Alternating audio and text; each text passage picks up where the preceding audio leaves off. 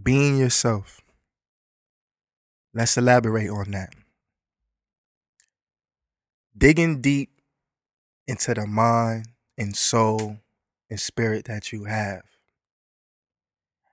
Not more so paying attention to what you see or what's in front of you. Now, let me break that down.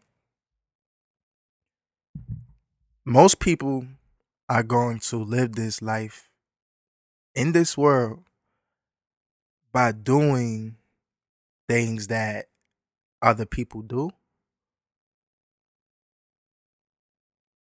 Other people may want them to do,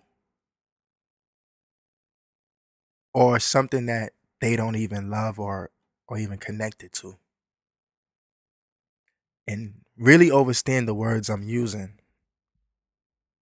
I'm being very precise. Connection, overstand. Because if you don't understand that there's a connection to everything, nothing you do would make sense.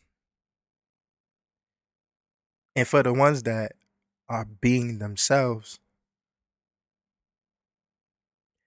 it's not hard to find options, especially when things get rough or things get tough,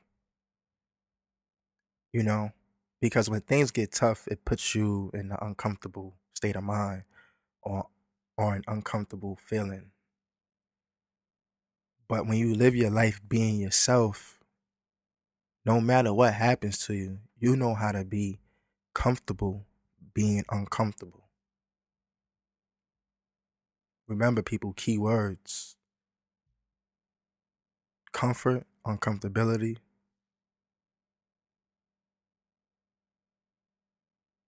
And when you learn how to be comfortable being uncomfortable, no matter what happens, your reaction may always show more.